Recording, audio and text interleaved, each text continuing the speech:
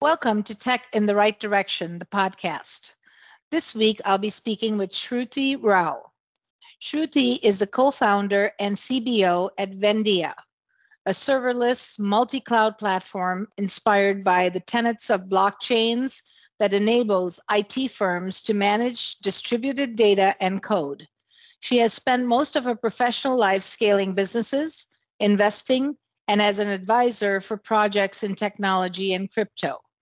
Before Vendia, she led the business development for AWS, as well as high profile deals for enterprises such as Bank of America and AT&T. Welcome to the show, Shruti. I'm so excited to have you on. Thank you, Jennifer. Thank you for having me. All right, let's get started. So, as a woman in tech, can you share with us your career journey and how you got to where you are today? Absolutely. I think all women should give tech an opportunity, and I'll tell you why using my own background. So I grew up in India, in a small town in India, where my parents wanted me to either pursue and become an engineer or a doctor. There were so many um, Indian kids growing up in India. One thing that my dad always said was, he said, just being an engineer is not enough. He said, you have to be a triple threat. What he meant by that was, this is a very funny thing, that he said, you've got to know enough technology, but you've got to have enough business acumen to know when to apply it and how to monetize it and make money off of it, and know enough law to keep you out of trouble and do the right thing. So you've got to have all three, whether it's through education, whether it's through just learning on your own, whatever it may be. These three facets are the most important parts of life for anyone, whether it's a boy or a girl. Especially important for a girl, because he said, if you want to be someone who builds things, who wants to have big things in life, not just in terms of money, but big impact, then these are the three things that you're supposed to do. So I moved to America, early .com era. Started off my career in consulting, in technology and consulting with McKinsey. Then went to business school. Then did a couple of leadership development programs with AT&T, where fortune of going and working in their corp dev and M&A. So I did the AT&T and DirecTV and Singular mergers. So an angle to the technology, but not just doing technology. Helped a lot with my MBA there. Then ended up at Bank of America. I did the merger for Bank of America, Countrywide and Merrill Lynch merger. And uh, after that, I mean, it was something else. Back in 2008, if you remember all the things that were going down in the mortgage servicing, what I felt like I was missing was I was spending so much time on the cost side, on the how do we merge these two, three companies together and decrease the cost allocations, cost implications to this joint big company now. And then how do we effectively cross sell across to each other? What I was missing was, hey, how do I focus on the revenue side? Because look, you can decrease the cost, you can keep decreasing the cost, but there is diminishing returns at this point. I mean, you Mhm. can't have zero cost. I mean, even if you did, that would be the end of it. But the revenue side, now that was interesting. Also, that was something that was nagging at me, that I was not getting fulfilled because I wasn't building new things, building different things. So I Mhm. decided I've got to go actually build things. And hey, what better place to build than tech? But not just building for building's sake. So through on the way through a startup, I ended up at AWS. That's where I met my co-founder, Dr. Tim Wagner, who founded the serverless movement and created AWS Lambda, which is, now for AWS and other cloud companies making over $1 billion a year in run rate, um, and ended up at AWS. This is long-winded way to get back to tech, to get back to where I started. But I had this exposure to building and technology throughout the way. I say this, I started off this conversation with every woman out there who's listening should I think aspire to go eventually into tech, because even if you're not in tech, because take a look at just what I said about my background. I've been in everything from consulting to telecom to TV to banking to a startup, and then tech that is being used by all of these companies. It would seem very all over the place to someone. As women, sometimes we expect things to look perfect, but if you zoom out, if you really zoom out into my career, you will see a straight line from my undergraduate degree in computer science and engineering to where I'm now as a founder of a Series B startup in a deep tech space that is serving all of these industries. So you'll see a perfectly straight line there. If I didn't go all over the place, I wouldn't have realized what they needed, what are the problems they needed to be solved. So I recommend to all of your listeners that if your career looks like it's all over the place, that's really, really good for you. You will get there faster than if someone took the path that everyone else walked through. So, yeah, my recommendation is everyone should think of how can I get there with the experience that I have. Jennifer, back to you.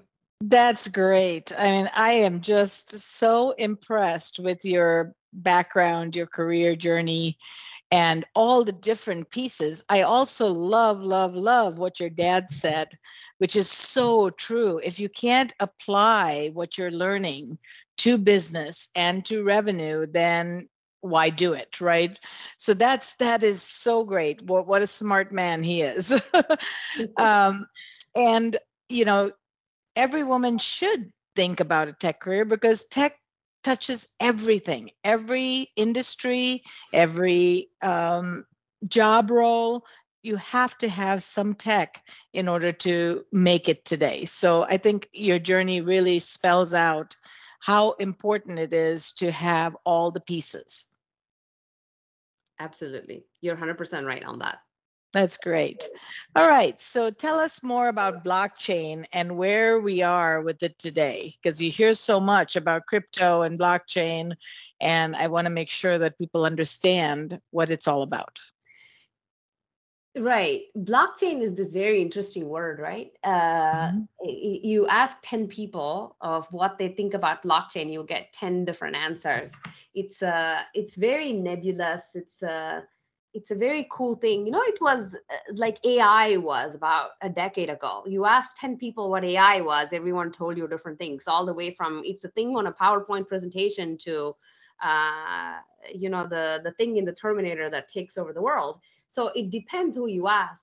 But before we go into the religiosity or the technology itself, it behooves us to take a step back and say, okay, what are some of the problems that are out there today that we would need a new kind of technology to solve? I'll give you my own example and my own experience here. So at AWS, after I worked with Tim on his serverless division, scaling the serverless business, I started the blockchain category for AWS. And I met 1,092 unique customers. 1,092. I took notes, copious notes on all of these folks. And then in a data-driven company as AWS, it's very important to understand the trend line. So one of the things that I heard repeatedly from these 1,092 companies that I spoke to was this. And this was irrespective of what industry they came from, how big or small they were. So they could have been energy, financial services, retail, CPG, semiconductor, did not matter. Didn't matter if they were, the Exxon Mobil's of the world or they were a small startup. What they said was, look, we have a lot of partners. Take any industry, a lot of partners. And we've all invested in these data making mechanisms. Last 20 years, everybody has been saying data is the new oil. We got to make more data. Data is very important. So sure, we're all making lots and lots of data. We have IoTs, we have mobiles, we have digital transformation, everything's making a lot of data. Except all of this data that they're making is getting stuck where they're being made. So if I am a bank and I have a partner that processes, let's say I work with Experian or any kind of a FICO score company, I'm making data, and let's say Jennifer is applying for a loan. They're making data. They're assessing Jennifer on your credit worthiness. The data that I need is getting stuck in my partners, and I just don't have access to that data, so I can do something with it. I mean, the most popular one is people start talking about this in semiconductor company. We've all heard this, right? Chip crisis. Everybody's got chip crisis. We're not making enough cars. Why? Chip crisis. We're not making enough iPhone 14s. Why? Chip crisis. So where is this chip crisis coming from? There is a chip manufacturing company, and they have tens of partners spread across all over the world. Somebody's making wafers, somebody's making the die, somebody's assembling this. There are a lot of partners. Everybody has super specialization. Everybody's making a certain part of the widget, and they just don't talk to each other. And the way they talk to each other is very very fragmented. It's all point-to-point connections. They send emails back and forth, maybe some batch files. So the company that's supposed to have their name on it, that sends that chip to that particular car company, just does not have access to all of this data to tell the car company, hey, we will be able to give you 1 million chips on such and such a date, because they just don't know. Yes, they have 1 million wafers, but they don't have 1 million dies. So that becomes the fragmented data, dispersed data becomes a problem. Now, how are we going to tackle this issue? Because this super specialization keeps increasing and the fragmentation keeps increasing. How are we going to tackle this issue if there is not a plumbing between all of these companies? None of these companies also want to give up their entire data to another company and say, here you go, take all of it, use whatever you need. So how do you enable these companies to share some of their data without giving up control? And that's what necessitates something like a blockchain, something like a distributed ledgers that works across companies. Each party owns their own data, doesn't give up control of their data to anyone else, but only shares with the parties that they're supposed to see, and does so with full confidence, because there is, lineage, and you see who you've shared with, what you've shared with, when you've shared, how much you've shared, and you have full transparency and visibility. Now, again, I'm not talking about, Ethereum or a public blockchain, but I'm talking about the companies you and I buy from on a day-to-day basis that are struggling right now because they just don't have a way to move data back and forth in a very simple, easy, effective way. In a way that doesn't require lots and lots of developers to come and build these custom solutions. And that's how we were doing back in the day. That's not how modern companies do it anymore. And that's how, blockchain is being used. There are a lot of use cases in blockchain where it's a solution looking for a problem or speculative. But if you look at big companies, enterprises, even smaller companies, data sharing is a real problem. Creating cross-company workflows is a real problem. And that's how blockchain technology is being used today. That's a great explanation, because, even I wasn't totally sure that I understood the whole channel. So there is so much data today, and getting stuck is a really good way to put it, because it's not sharing the appropriate data across the channel. And so you have fragments in this information that you can't really see what exactly the whole story is. So blockchain gives us that ability. And data to share, there's a lot of privacy laws and all of that. So we have to be careful about that as well. So having this sharing across the channel with trusted partners is so critical. You're 100% right. The key thing that you said there is get the stories right across multiple parties. That's really how we say it. It's a single version of the truth that you and your partners can trust. So when you send out a file, when you send out some data to your partners on, hey, we're going to get this particular part on this particular day at this price, your partner is not wondering, did I get the latest one? Did they send me the latest? Did it change? Well, it's been a couple hours. Did it change again? Did they send do I have the best data? Is this actionable? Can I really trust this? How about if your partner forwards it on to someone else who needs that? Well, it's 2 steps out. Do I need to call them and make sure? We end up being human blockchains. Blockchain is not solving a new problem. When we think about the Roman era, right? When Caesar, let's say, ate some corn, let's just go with corn, and said, wow, this is some delicious corn. Who grew this? He asked a guy who asked another guy who asked another guy who found out.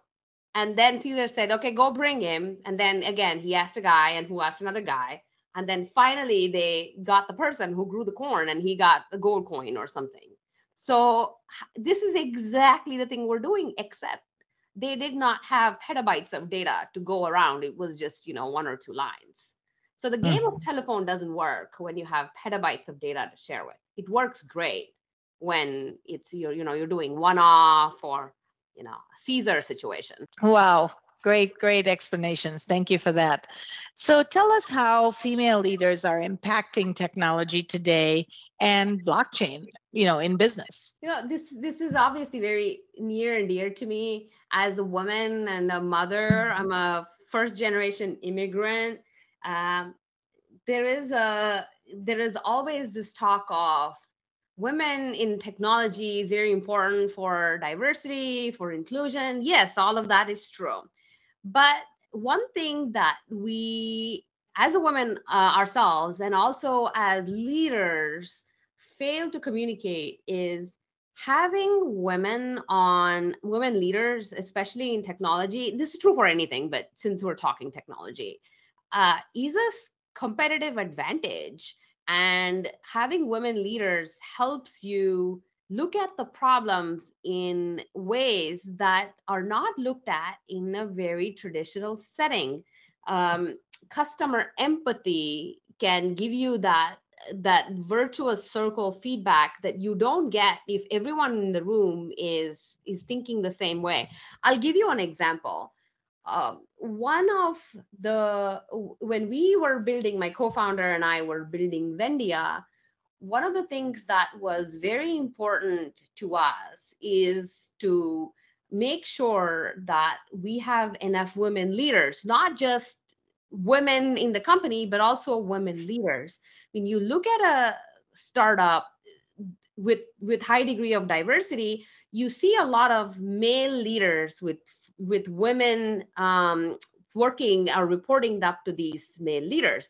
So I'm not saying it's a bad thing or that's the thing that should never be done. Sometimes it just happens because you bring in someone that or you're experienced, or it's happenstance, and then they are committed to diversity and they hire women who are also excellent, at what they do, at their functional competencies, and then they kind of groom and grow them. That's great.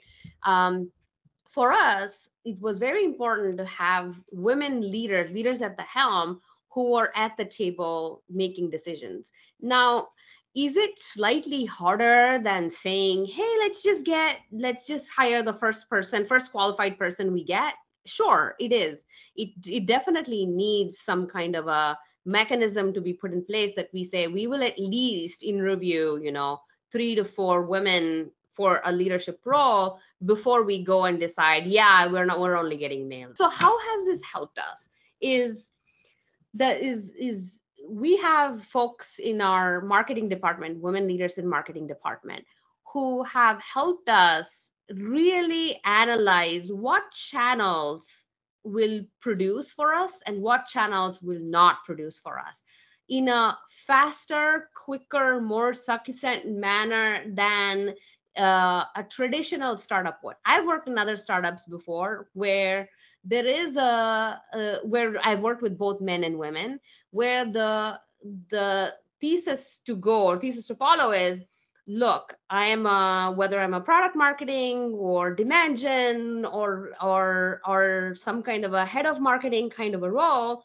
and these are the best practices, and I'm going to come in with my best practice. It's always worked, and I'm going to implement that here. What our women in our company have done is say, I'm going to challenge that. I'm going to come in and I'm going to quickly experiment. Think about this.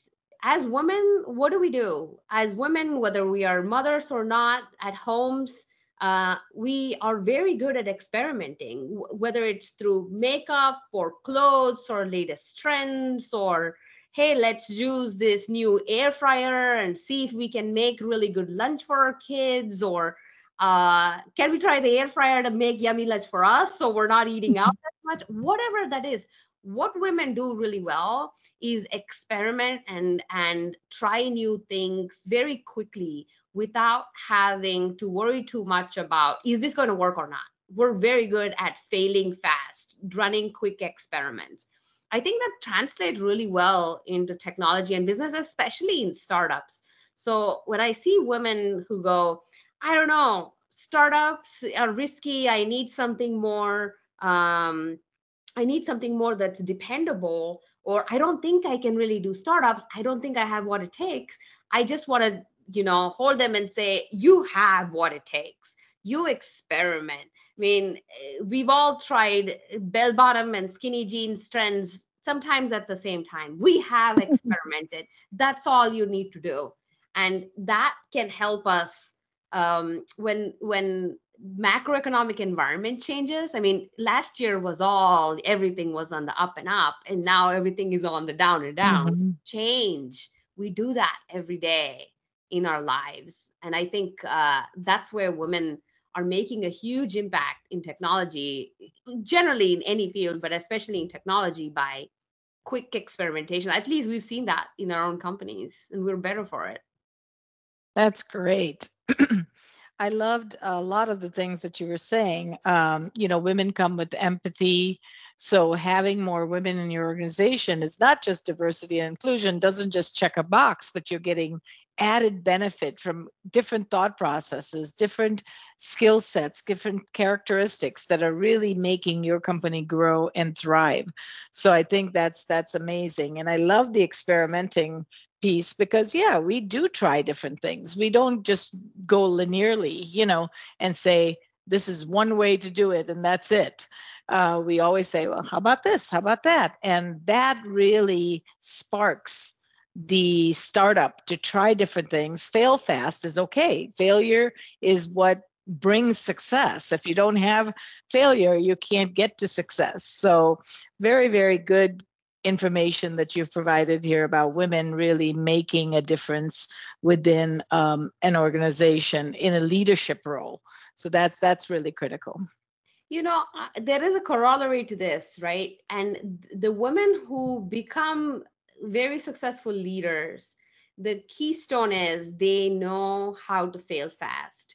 Mhm. And not only do they know how to fail fast, they know not to take it too seriously. Yeah. That's the thing. The very critical thing for women when we're growing up, and it doesn't matter what culture you're from or what socioeconomic uh, level you grew up in, one thing that's universally applicable to women is you got to be perfect. You got to Mhm. look good, you got to walk good, you can't cuss, you have to be everything needs to be proper and coiffed, and you got to look the part, and you got to look like you didn't sweat doing it. So you've got to be a great mother who cooks for the kids.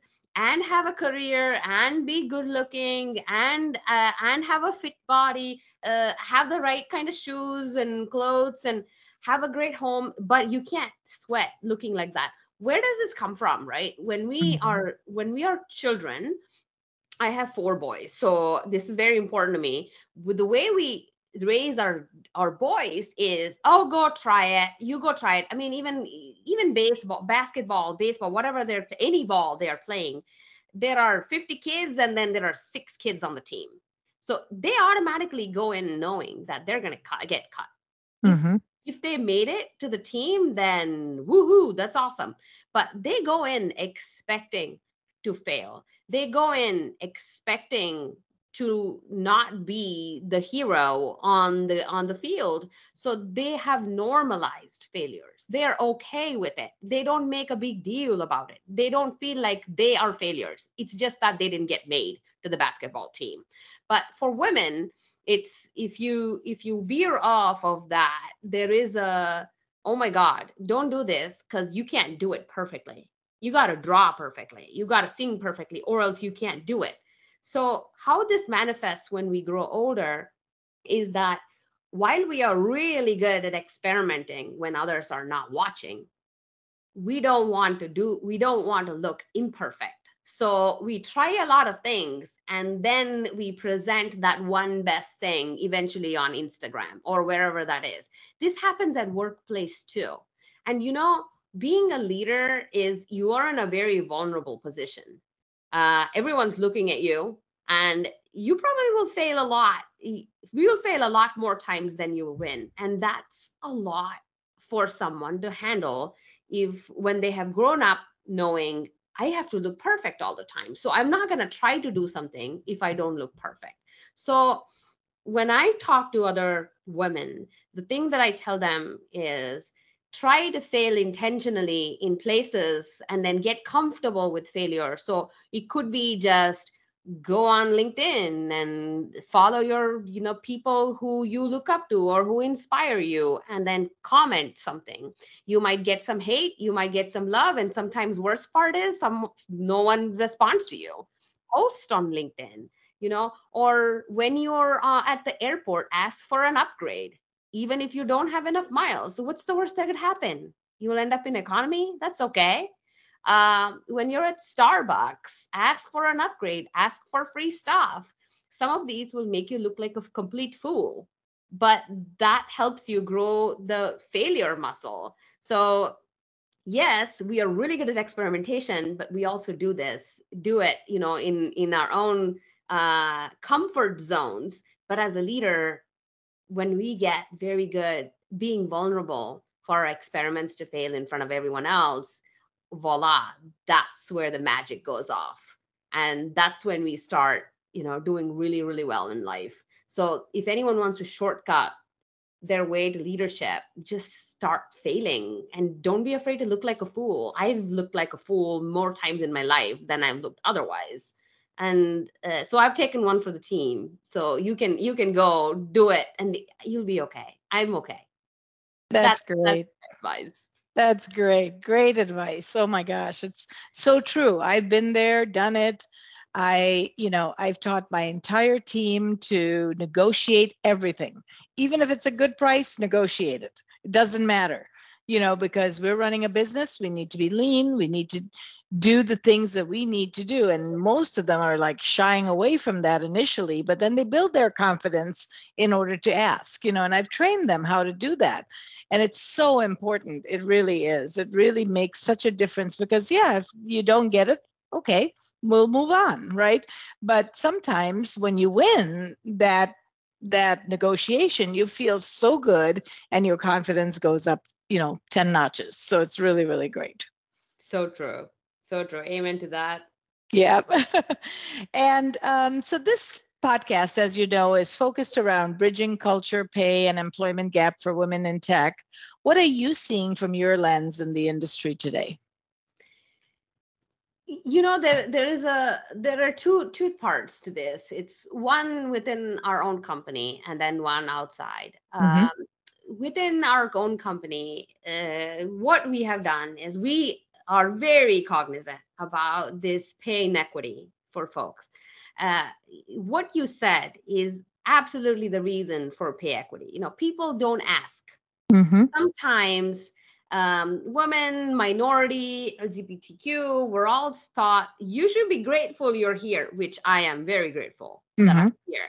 But by God, I've worked to get here. Mm-hmm. And by God, I am worth it. So I need to ask for what I'm supposed to get paid.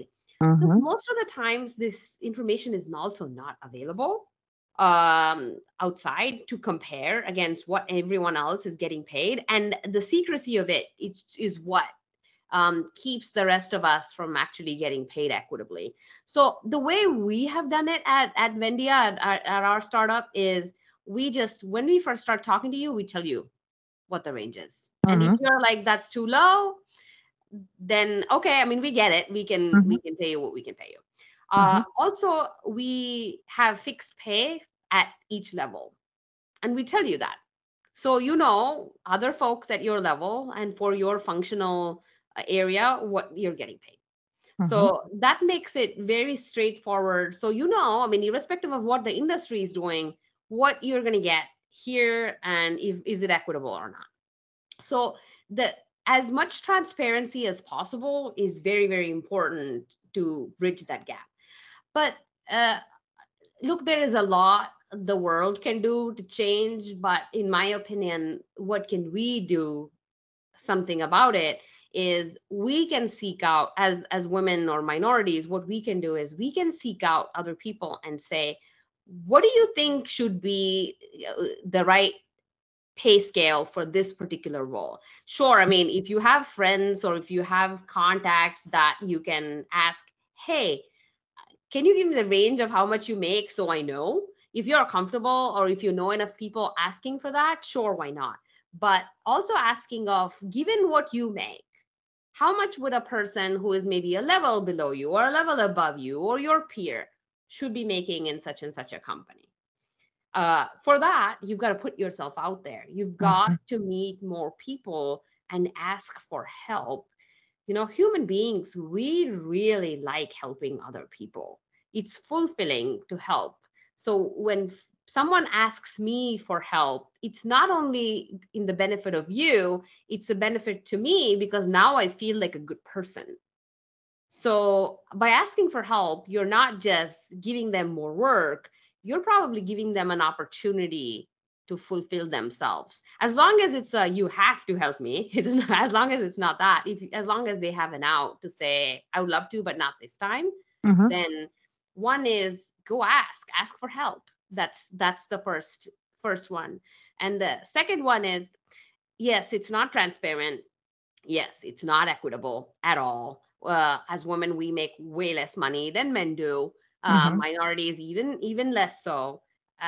So what can we do about it?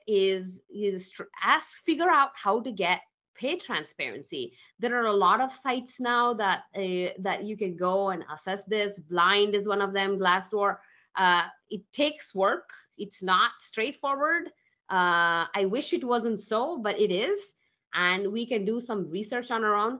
And the third one is ask the recruiter, ask the HR that's doing this, hey, upfront before spending any time, because you are worth it.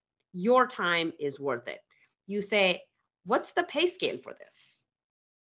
What are you willing to pay? And then if that's lower than what you're making, then you say, look, this is my range. This is where I'm comfortable, and be unapologetic about it. You don't have to apologize because they are paying less money than what you currently make, or they're paying less money than what you want to make, or you're not bad for expecting more or less. We need to stop this self-talk ASAP. Mm-hmm. Mm-hmm. uh, an employer is not making is not doing charity here. It's a business transaction. They're getting something, you're giving something. It is the assessment here is that a fair price? It's no different from when you go on Amazon and look at a new dress and go, I don't know about that. I don't know if I want to pay $150 for this. And you pass, and then you wait for a discount or not, or you go someplace else. So it's the same assessment that you need to do in this situation as well. So don't put stories in this of I am a bad person if I turn them down, or they are doing this for me, so I need to come in and then undercut myself. You don't owe anything to anyone, and neither do they. Mm-hmm. So as long as we keep this at a, this is a business transaction and I need some data points to make a data driven decision, then everybody goes home happy. So I really like what you said about, having a network and having people that you can trust and ask questions to and put yourself out there and ask those questions. And then people love helping other people. I mentor women all the time, and I have very little time, but I still make time because it's important to me. It makes me feel good. It makes me feel like I'm helping somebody, I'm taking them to that next level. I love it. So ask for help. I think really important things that you said that women most times don't do because they don't have the confidence to do it and they're worried about all that negative Nancy talk in their head. Get over that. It's a business transaction. This is why you make these decisions. So, really, really good tips. Thank you for that. So, as you look back on your career, is there anything that you wish you had known about leading a tech business that now you know, but then you didn't? What did you learn? Oh, wow. Yes. A lot. I'm sure a lot. I've learned a lot through my career. Oh yeah, it's a lot. Not just generally about leading a tech business, it's general leading in Hmm. life. I mean, Hmm. leading my own life, I think. Well, Um, top couple things that yeah, really yeah, made an impact on you. I absolutely. And I think this is going to resonate with almost anyone. I'm pretty sure I could guarantee this is that waiting till I am whatever enough to take that next Hmm. step. Hmm. I again, as I said, this is not just tech. This is anything in life. I've got to be skinny enough, tall enough. I need to know this tech enough. I need to have that read that book or enough books or done a marathon before I could do Y. Hmm. There is no correlation between the two. No correlation. Or I don't have this background, so I can't do that. I didn't go to this school, so I don't have that. I had it so that I'm I can't really be a very successful leader because I don't look like the other leaders, which were tall white male, Hmm. and I'm not a tall white man. I'm 5'4" brown woman. I'm not a tall white man. So how do you fix that? You can't fix that. I mean, I think it is a. I was scared. Hmm. I'm still scared, but I was scared, and this was a really good story to tell myself. So I can't be all that because guess what? I'm not a 6'2" white guy. Right. Sometimes we use these stories to as this insulation, as this blubber around ourselves, so we don't have to go try it, because trying new things is scary. It's hard, it's scary.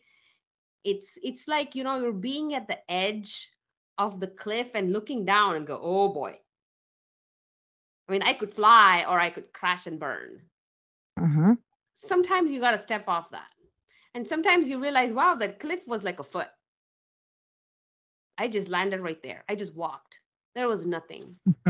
You've got to scare yourself enough time. So, I mean, anything I wished I had known was that I don't have to wait for X for me to go do Y. And most times they're not interconnected. They were perfectly connected in my head, perfectly connected in a lot of people's heads. They Hmm. will argue and advocate till the cows come home that they are somehow connected. But I'm here to tell you, they are not. Hmm. You're scared, and it's okay to be scared. I am still scared. The whole feeling of anxiety has not gone away. I'm just still doing it because I can't let it stop me anymore. Because when I'm 80 years old, or however old I will be before I go, I won't be wondering would I have still been scared? But I would have regret that I didn't try. Right. So I'm going to try. If I'm a spectacular failure, so be it. I'll be very spectacular at that too. But I would go out that way rather than not trying. I think that's such good attitude. And so many women can learn from that because it is really important to say, I am enough. I can do this. Get those bad thoughts out of your head. Get the confidence built. Try, fail, go back again, try again. That's how you build your confidence. That's how you build success. If you don't fail, you're not going to be able to build success. You're not going to have lessons learned, and you don't want that as a regret. So really, really good points. So you are just an amazing woman, Shruti, and I want to ask you, who inspires you and why? Thank you. Thank you. I really appreciate that. My grandmother, my mom's mother, was this little girl, grew up in a small village in India, and married this my grandfather in her teens. I mean, she's long past, so this was, we're talking early 1900s at this point. And she didn't finish her school. I mean, she didn't even graduate high school at this point, and learns at home how to make chemicals, different types of chemicals. My grandfather was a general manager at a chemical industry, and then mixes chemicals at home, uh, Hmm. and builds her own chemical empire, including factories. And my grandfather retired. He was like, "This is great. I mean, you do this." Uh, and not only was she that, she had a lot of artistic qualities about her, and she was the person who taught me how to read balance sheet and P&L statements when I was in third grade. I mean, she used to babysit me after school. My school was right next to her house, so I used to go hang out with her in the afternoons. So she taught me how to pick stocks from a newspaper, and it was all self-taught. And my quest always has been, how did she do this, in 70s and 80s, when there was no internet in India? She was not educated. It was all self-taught, and there were not enough even books to learn all of this from back in the day. And she was not at the right place at the right time. And despite of all that, she was able to get to the place where that she did. She built incredible wealth for her family, and employed a lot of folks. It built incredible wealth for the people that she employed. So my hope and dream is to do the same thing for folks. And that much thanks to God, I'm in much better place, more of a writer, more right of a place and the right time than she was. So I think that I have this opportunity. I'm very grateful for this opportunity that I can do what she wanted to do and what she did at a larger scale. And then, people who come from very low means but end up doing so much with the hand that they're dealt, such people inspire me. Um, That's so true. Oh my God, your grandmother inspires me.